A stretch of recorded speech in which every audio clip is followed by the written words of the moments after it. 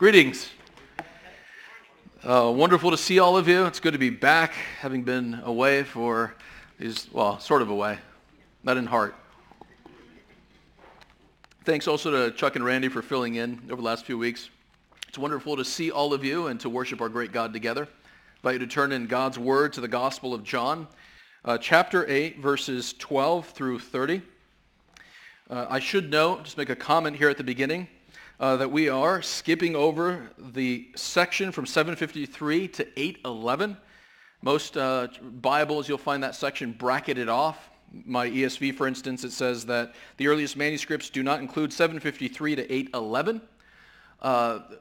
Basically, this portion of John shows up in late medieval manuscripts, but isn't there in the oldest and best Greek manuscripts that we possess. Many of the early church fathers, when commenting on the Gospel of John, would jump from 752 to 812, indicating no awareness of that text. So the consensus among conservative, Bible-believing scholars, evangelicals, is that, or I shouldn't say consensus, the broad leaning of most evangelical scholars is that it's not original. It's still there because it appears in the King James Version of the Bible, and so it was in our English Bibles for a while. And, people are reluctant to dispense with it for that reason, but that's why it's sort of bracketed off from the text. If you want to know more about this, the first time you've heard about something like this, please talk to me afterward. We'd love to talk to you. I think if you're going to be unsettled about these issues, it's best that you be unsettled in the church, where we can work through these things constructively rather than maybe the college classroom. So this is a good place for us to work through these issues. Talk to me afterward if you are that way inclined. But leaving that issue aside, turn to 8:12 through 30. 8:12 through 30, and let's hear God's word together.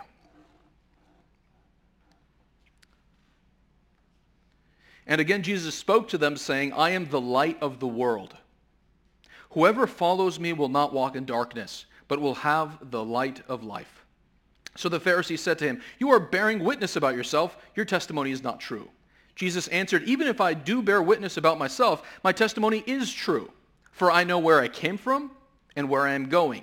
But you do not know where I came from or where I am going. You judge according to the flesh. I judge no one. Yet even if I do judge, my judgment is true. For it is not I alone who judge, but I and the Father who sent me. In your law it is written that the testimony of two people is true. I am the one who bears witness about myself, and the Father who sent me bears witness about me. They said to him, therefore, Where is your Father? Jesus answered, You know neither me nor my Father. If you knew me, you would know my Father also. These words he spoke in the treasury as he taught in the temple, but no one arrested him because his hour had not yet come. So he said to them again, I am going away, and you will seek me, and you will die in your sin. Where I am going, you cannot come. So the Jews said, Will he kill himself, since he says, Where I am going, you cannot come? He said to them, You are from below, I am from above. You are of this world, I am not of this world. I told you that you would die in your sins, for unless you believe that I am he, you will die in your sins. So they said to him, Who are you? Jesus said to them, Just what I have been telling you from the beginning. I have much to say about you and much to judge, but he who sent me is true, and I declare to the world what I have heard from him. They did not understand that he had been speaking to them about the Father. So Jesus said to them, When you have lifted up the Son of Man, then you will know that I am he, and that I do nothing on my own authority, but speak just as the Father taught me. And he who sent me is with me. He has not left me alone, for I always do the things that are pleasing to him. As he was saying these things, many believed in him. Amen. May God bless the reading of his word. Let's pray together. Our Father in heaven, we come to you on this weekend of Thanksgiving, and we give thanks to you for all the good that you have done to us and for us. Father, we thank you for the many blessings of this life. We thank you for the food that you put on our table day after day. We thank you for the homes that we live in. We thank you for the family that you have granted to us. We thank you for the precious gift of the fellowship of the church, the fellowship of your people. And Father, we thank you supremely for your Son, our Savior, Jesus Christ, who shed his blood that we might be washed of the guilt of our sins and reconciled to you. We thank you today for the gift of salvation, the gift of eternal life. And for this reason, Lord, we rejoice in your presence. Father, we also confess that we will always and inevitably be unresponsive to your truth apart from the illumination of your Holy Spirit. So we ask this morning that you would pour out your Holy Spirit upon us, Father, and cause us to see the beauty and glory of our Savior Jesus and respond with faith and obedience. Cause us to see the truth about who you are and who we are in this passage and respond in faith, we ask. Amen. So we all recognize that relationships can't function without trust. Marriages, friendships will fall apart if the parties of those relationships don't have a basic trust in one another, if they don't view each other as trustworthy. Well, the same thing holds true in our relationship with God. Where there is no trust in God, there is no relationship with God. The challenge for God's people at every step of the biblical story is, will they accept God's word? Will they trust him? And so we see this with Adam and Eve at the very beginning. God gives them a world full of yeses, but one no, one prohibition. He says, don't eat of that tree. And they're faced with a challenge. Are they going to believe that God knows what is best for them and wants what is best for them and submit? Are they going to trust him? Or are they going to live according to their own wisdom and decide what is best for themselves? And of course, we know that they failed, and in failing brought misery to the rest of mankind, to us. Abraham was confronted with this challenge. Abraham is the father of the nation of Israel. And in his old age, God said to him and to Sarah, you're going to have a child, a son, and a great nation will come from you. That promise is made long after Abraham and Sarah are physically capable of having children. And so there's a basic contradiction between their circumstances and the promise of God. What will they believe? Will they trust God's word or their circumstances? We come to Israel, and through Moses, God gives his law to the nation of Israel. And he challenges them, will you trust me that my laws are right and good? Will you submit to me and walk in my ways? Or will you walk in your own ways? And of course, the story of Israel is one of persistent rebellion. And then we get to the generation in Jesus' day, the Jews in his day, and they are confronted with God's final, best, and ultimate word, not simply through a human prophet, but through his own son, Jesus Christ. And in this passage that we looked at, Jesus bears witness to himself, and the people of his day are confronted with that age-old dilemma. Will you trust me, or will you go your own way? And it's not just that original audience that is confronted with that dilemma. Every single person here this morning who hears the words of Christ is confronted with that same challenge. Will you accept my word and submit? Will you trust me? Or will you reject it and go your own way? That's the challenge that we are confronted with this morning as we look at the words of Jesus Christ. There are four things I want us to notice as we look at this passage. First, I want us to notice Jesus' witness about himself. Jesus' witness about himself. Second, the trustworthiness of his witness. The trustworthiness of his witness. Third, I want us to notice the result of rejecting his witness. The result of rejecting his witness. And fourth, I want us to see the high point of his self-revelation. The high point of his self-revelation. So here in verse 12, Jesus says something about himself that is utterly beautiful. This is the second of the two this is the second of several I am statements of the Gospel of John. This is the second time that he uses this expression. In chapter 6, Jesus tells us that he is the bread of life. Here in chapter 8, he tells us, I am the light of the world, the second I am statement in the Gospel of John. Now, we need to read this statement about himself against the backdrop of the Feast of Tabernacles or booths. At one point in this feast that was being observed at this time when Jesus was speaking, there would have been these 4 lamps in the temple precincts, in the court of the women. These 4 massive lamps that at night would have been set ablaze. And there would have been celebration. Pious men would have been dancing with torches and singing, and the Levitical choir would have been cutting loose, and a good time would have been had by all. This was a celebratory moment. The light is dispelling the darkness. And Jesus seizes upon this occasion to say, against that backdrop, I am the light of the world. Without me, the world is engulfed in darkness. Without me, your life is engulfed in darkness. But I've come to bring light. I've come to bring the light of revelation and the light of salvation. Jesus is the light of the world in the sense that when we see him, we behold God's final and fullest revelation of himself. There is nothing un-Jesus-like about God, as one theologian said. Here at last, God shows us what he is really like in the person of his Son, Jesus Christ. There is no knowledge of God apart from the incarnate Son, Jesus Christ. He is the light in the sense that he perfectly and climactically reveals God to us. And he is the light in the sense that the light of salvation shines in him. In him we find healing, forgiveness, and acceptance before God. Jesus is the light that shines in our darkness and frees us from bondage to sin, slavery to evil, that we might increasingly walk in the light, walk as children of the light. The prophet Isaiah, whom Chuck quoted earlier, speaks of the servant of the Lord, which is ultimately a prophecy about Jesus. And Isaiah says, 42, 6 through 7, I am the Lord is speaking through Isaiah. I am the Lord, I have called you in righteousness. I will take you by the hand and keep you. I will give you as a covenant for the people, a light for the nations, to open the eyes that are blind, to bring out the prisoners from the dungeon, from the prison of those who sit in darkness.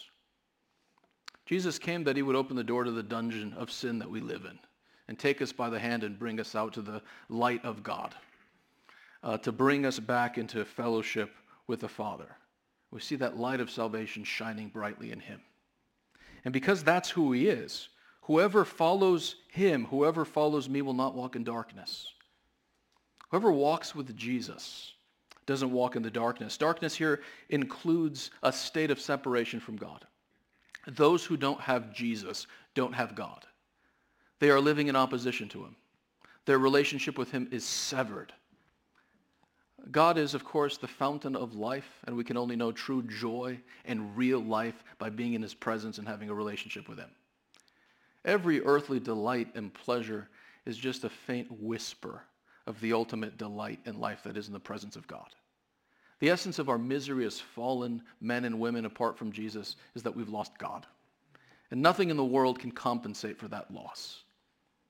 That's what it means to walk in the darkness. It means to walk without hope and without God. To be cosmically orphaned, if you like, separated from our Heavenly Father. But to walk in the darkness also means to be evil and do evil. To live in a state of rebellion against God's good and wise and holy will. From one vantage point, it is to fail to love God and others. That's what we were made for as human beings. To love God supremely and to love others, and out of large hearts, generous hearts, to adore our Creator and live a life of service to the people around us.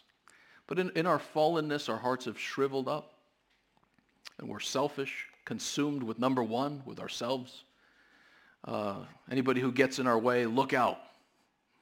To be in the dark is to be a slave to self, in bondage to evil. And of course we know to be evil is also to be miserable. Morally corrupt people are not happy people. Some of the greatest heartaches that we've experienced in our lives are the self-inflicted heartaches, aren't they? The foolish decisions, the wicked decisions that we've made. How many relationships or friendships have been lost in life because of your pride and your stubbornness and your refusal to forgive? How much sorrow have we known and how much joy have we lost because of untamed lust? We know the sorrow that comes from living in the darkness. Without Jesus, to live in a life of rebellion is to be miserable. But Jesus says whoever comes to him, whoever follows him, won't live in the darkness anymore. Instead, they will have the light of life. That phrase refers to the life-giving light. He's the light. He brings God's revelation and salvation to mankind. And all those of us who receive him, believe in him, experience not darkness, but life. Our relationship with God is restored, and we delight in his presence. We experience the peace and joy that come from walking with him and not walking apart from him anymore. We experience life in the sense that we are increasingly freed from the control of sin and the darkness in our lives and enabled to walk in obedience to God. Jesus is able to make all of us new men and women who are capable of loving others, who are capable of living wisely, who are capable of acting to restore relationships, not break them. That's the life that he imparts. That's who he is, and that's what he does. The challenge before us today is whether we are going to look to Jesus for life or look to something else for life. Are we going to trust what he says about himself, that he is the light of life, and say, Jesus, I'm coming to you to experience the joy and the peace that come from knowing God? Or are we going to seek life in something else? That's the dilemma. Many hold back from following Jesus because they think that they're going to find life in all of its fullness in something other than Jesus. Some relationship, some cherished sin. And so they don't listen to Jesus when he says, I'm the only one who can give you life. But ultimately, to choose anything other than Jesus is a spiritual dead end. It's self-deception. That thing that you think is going to bring you joy and satisfaction will ultimately fail you and bring misery instead. The only path to lasting life and joy and peace is Jesus Christ. And all of us are called to look to him for the life that satisfies. So that's who he is. That's the testimony of Jesus about himself. Second thing to notice, though, is that testimony is true and valid. The Pharisees didn't think so. They said, well, you're the only one bearing witness about yourself. You're the only one saying these things about yourself, so what you say isn't true. There was this recognition grounded in the Mosaic law that for someone's claim to be considered true, you needed two witnesses. That's how you differentiated between truth and falsehood. You're the only one saying this, Jesus, so what you're saying is false. And Jesus responds to them by saying, it's my unique identity that validates my claim. It's because of who I am that what I'm saying is true. Verse 14, Jesus answered, even if I bear witness about myself, my testimony is true. Why? For I know where I came from and where I am going. What he means is I've come from the Father. I am his heavenly messenger. In fact, I am God incarnate. I am returning to the Father. And because I am the one who has come down from heaven, because I am the Son of God speaking to you, this is not the testimony of an ordinary person. This is the testimony of God, and it needs no higher corroboration. It is self-authenticating and self-vindicating. With ordinary people, if you want to test someone's claim, you go to a third party, right? And you say, hey, is what this guy said true? Can you corroborate it? But Jesus is saying because of who he is, the unique Son of God who became flesh, there is no higher court of appeal that we can go to corroborate his claims. His claims are the highest possible claims because he has the very authority of God, and we ought to acknowledge them as such. The problem, Jesus goes on to say, is actually not with me or with my testimony. The problem is actually with you. You do not know where I come from or where I am going. So you don't see my unique identity as having come from God and going from God. Why? You judge, verse 15, you judge according to the flesh. The idea here is that as they're making their assessment of Jesus, they are doing so from a position of moral corruption. Throughout the Gospel of John, flesh and spirit are contrasted. To be able to see spiritual truth, we need God the Holy Spirit to show us that truth. And so to say that they are making this judgment according to the flesh is to say that they're making up their minds about Jesus from a place of moral rebellion against God. And because of their evil, unbelieving hearts, they're coming to the wrong conclusion about him. They're not able to see the truth. This is a theme in the Gospel of John, and indeed in Scripture. If you have a dark, evil, unbelieving heart, It doesn't matter how bright the truth of God shines all around you, you won't see it. Your eyes are closed. And the problem with them is not that they didn't have enough information. The problem is not that they needed more facts and information about Jesus. The problem is that they had dark hearts and couldn't see what was in front of them. I want you to understand this morning that if you look at the claims of Jesus and they seem unlikely, implausible, or even false, understand that you are coming to that conclusion, not finally because the evidence has caused you to go in that direction. You are coming to that conclusion because of the evil inside of your heart. The truth of Christ shines all around you, but your eyes are closed. And until God the Holy Spirit performs a miracle in your heart and gives you eyes to see, you will remain blind. What that should do is that should, frankly, bring you to a place of desperation, to recognize how utterly impotent you are to see the truth in Jesus, and to cry out for God to produce this miracle in you, to give you eyes to see that you might respond to the testimony of Jesus Christ, that you might respond to his message. That's everybody, by the way, without the Holy Spirit. Blind, unable to see the truth that's standing in front of them. So, Jesus' first part of his response to their objection that he alone is bearing witness is to say, well, because of my unique identity, that identity validates my claims. But there's a second aspect to his response. He says, look, you want two witnesses? I'm one witness, I bear witness, and the Father also bears witness to me. Verse 17, in your law it is written that the testimony of two people is true. I am one who bears witness about myself, and the Father who sent me bears witness about me. Now they think he's speaking about his human father, so they say, present your father. Of course, Jesus is speaking about his heavenly Father. That heavenly Father, God the Father, is witnessing to the Son. But here's the interesting thing. The witness of the Father to the Son doesn't happen independently of the Son's witness to himself. The Father witnesses to the Son through the Son's own witness to himself. So deeply one are the Father and Son that when the Son speaks, the Father speaks. They speak with one voice. So to access the Father's testimony about the Son, you have to accept the Son's testimony about himself. It's paradoxical. Look what he says at verse 19. Where is your Father? Jesus answered, you know neither me nor my Father. If you knew me, you would know my Father also. If you believed in me, you would be able to know the Father and vice versa and access his testimony. So the Father and the Son witness together. The Father witnesses through the witness of the Son. You can't, as it were, go above the Son's head to the witness of the Father. The Father witnesses through the Son. But Jesus' words here help us to understand the great wickedness of unbelief. When we reject the words of Jesus, we are not simply rejecting the words of an ordinary man.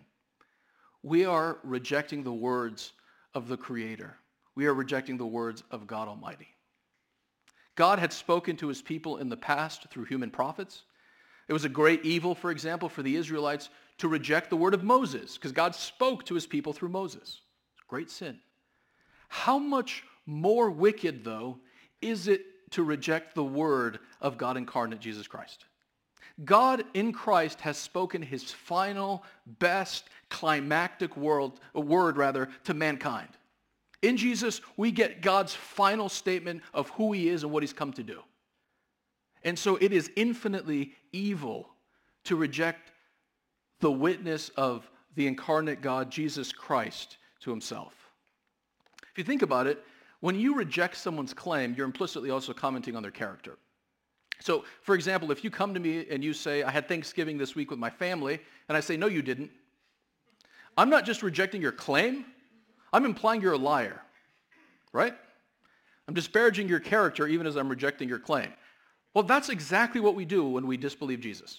We're not just rejecting his claim, we're saying, Jesus, you're actually a liar, and implicitly, God is a liar, and we are trampling his glory and honor underfoot.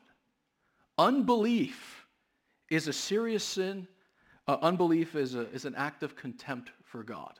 It is a refusal to allow him to tell us what is true. It is to call into question his trustworthiness and to rely on our own wisdom and understanding. Third thing to note then is the result of rejecting God's testimony. or Christ's testimony, the result of rejecting his testimony. Verse 21, Jesus tells them, I am going away. And by that he refers to the fact that he's going back to the Father. He came from the Father, he's going back to the Father. I am going away and you will seek me. They will seek him in the sense that they'll keep looking for the Messiah. The Messiah was God's promised king. Jesus is that king. They've rejected the only Messiah there is. As a result of rejecting him, they're going to keep looking for the Messiah elsewhere, and of course not ultimately finding him because Jesus is the Messiah. So you'll seek me. And in one of the most grim statements of Scripture, he says, you will die in your sin. You will die without your sins pardoned or atoned for. You will carry the accumulated guilt of a life of sin and rebellion with you into the very presence of God. You will die in your sin. Where I am going, you cannot come. I'm going to the Father, and you can't come there. And the Jews said, will he kill himself since he says, where I am going, you cannot come? They're perplexed. Like, okay, so you're going someplace we can't get at you? Does that mean you're going to kill yourself? What do you mean? Jesus tells them why they can't come to where he's going, verse 23. He said to them, you are from below, I am from above. You are of this world, I am not of this world. In the Gospel of John, world typically refers to mankind in its rebellion and opposition to God. And he's saying it's precisely because you are rebels. It's precisely because you live in opposition to God that you can't come where I'm going. You can't come into the presence of God. Unless you believe in me, unless you trust in me, you're going to die in your sins and you will never go into the presence of the Father. You will be separated from him. Verse 24 helps us to understand exactly what it is Jesus came into the world to do. Jesus didn't mainly come into the world to make our lives just a little bit better, giving us our best life now, or to give us like a better purpose to live for. There's an element of truth in those things. But fundamentally, Jesus came into the world so that we would not die in our sins, so that we would not perish, so that we would not finally be condemned before the judgment seat of God. It's a tragic thing to come to the end of your life, to die, to be put in that casket, and nobody comes to your funeral. It's a tragic thing for a life to go unmourned, unremembered. But it is an infinitely more tragic thing to die in your sins, to carry that accumulated guilt from a lifetime of rebelling against the Creator, to carry that guilt with you into the world to come, to stand before the judgment seat of God and to be declared guilty, and then to be cast out of his life-giving presence forever, to be subjected to his judgment and to his punishment forever. Jesus is saying that the fate of every single person who does not trust in him as their Savior is to perish, is to be subjected to eternal punishment away from his presence. And so this morning, I want to warn all those of you who are not trusting in Jesus that whatever self-evaluation you might have, that's the path that you're on. You're on the path that leads to everlasting sorrow and everlasting separation from God. But it doesn't have to be that way, is the good news that we're talking about this morning. Jesus came into the world to save sinners like you and me. Jesus came into the world to die for our sins so that we might not die in our sins. If we receive the gift that he's given us, death holds no terror. Death is not the end for the believer, but the beginning. On the other side of death, for those who believe in Jesus, is not judgment and condemnation and punishment. On the other side are the open arms of our Heavenly Father. That's true for all those who trust in Jesus. They will not die in their sins. You will not die in your sins if you trust in Jesus. You have life with God, life in the world to come. That's the result of believing in him. And finally, Jesus tells us where the ultimate truth about him, the truth about him is finally displayed most fully. Notice in verse 24, he says, unless you believe I am he, you will die in your sins. Okay, and so naturally the question is, well, who are you? Verse 25, so they said, who are you? And Jesus responds by saying, I'm the one, I've been telling you all along who I am.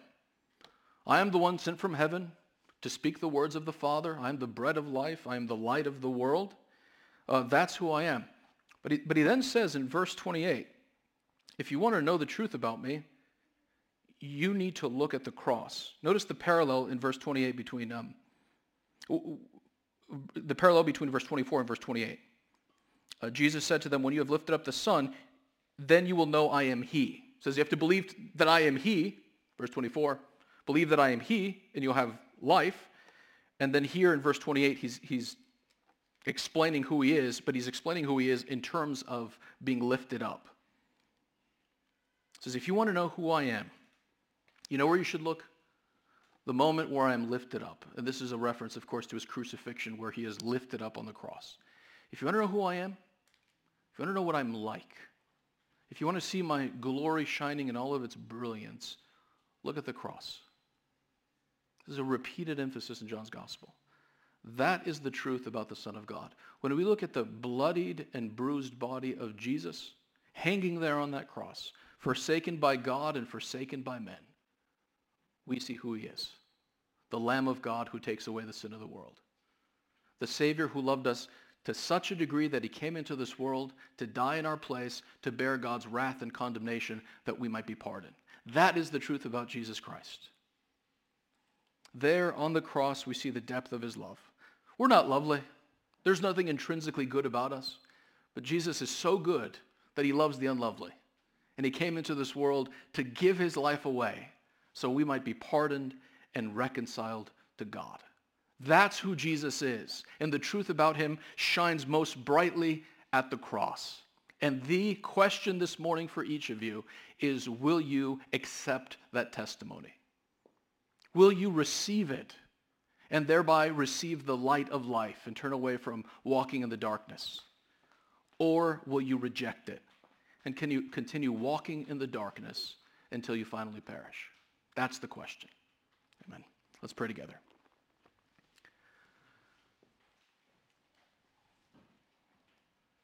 Lord Jesus, we are recipients of your grace and so thankful that in love you gave yourself for us. Thank you for having cleansed us of our sins and brought us to God.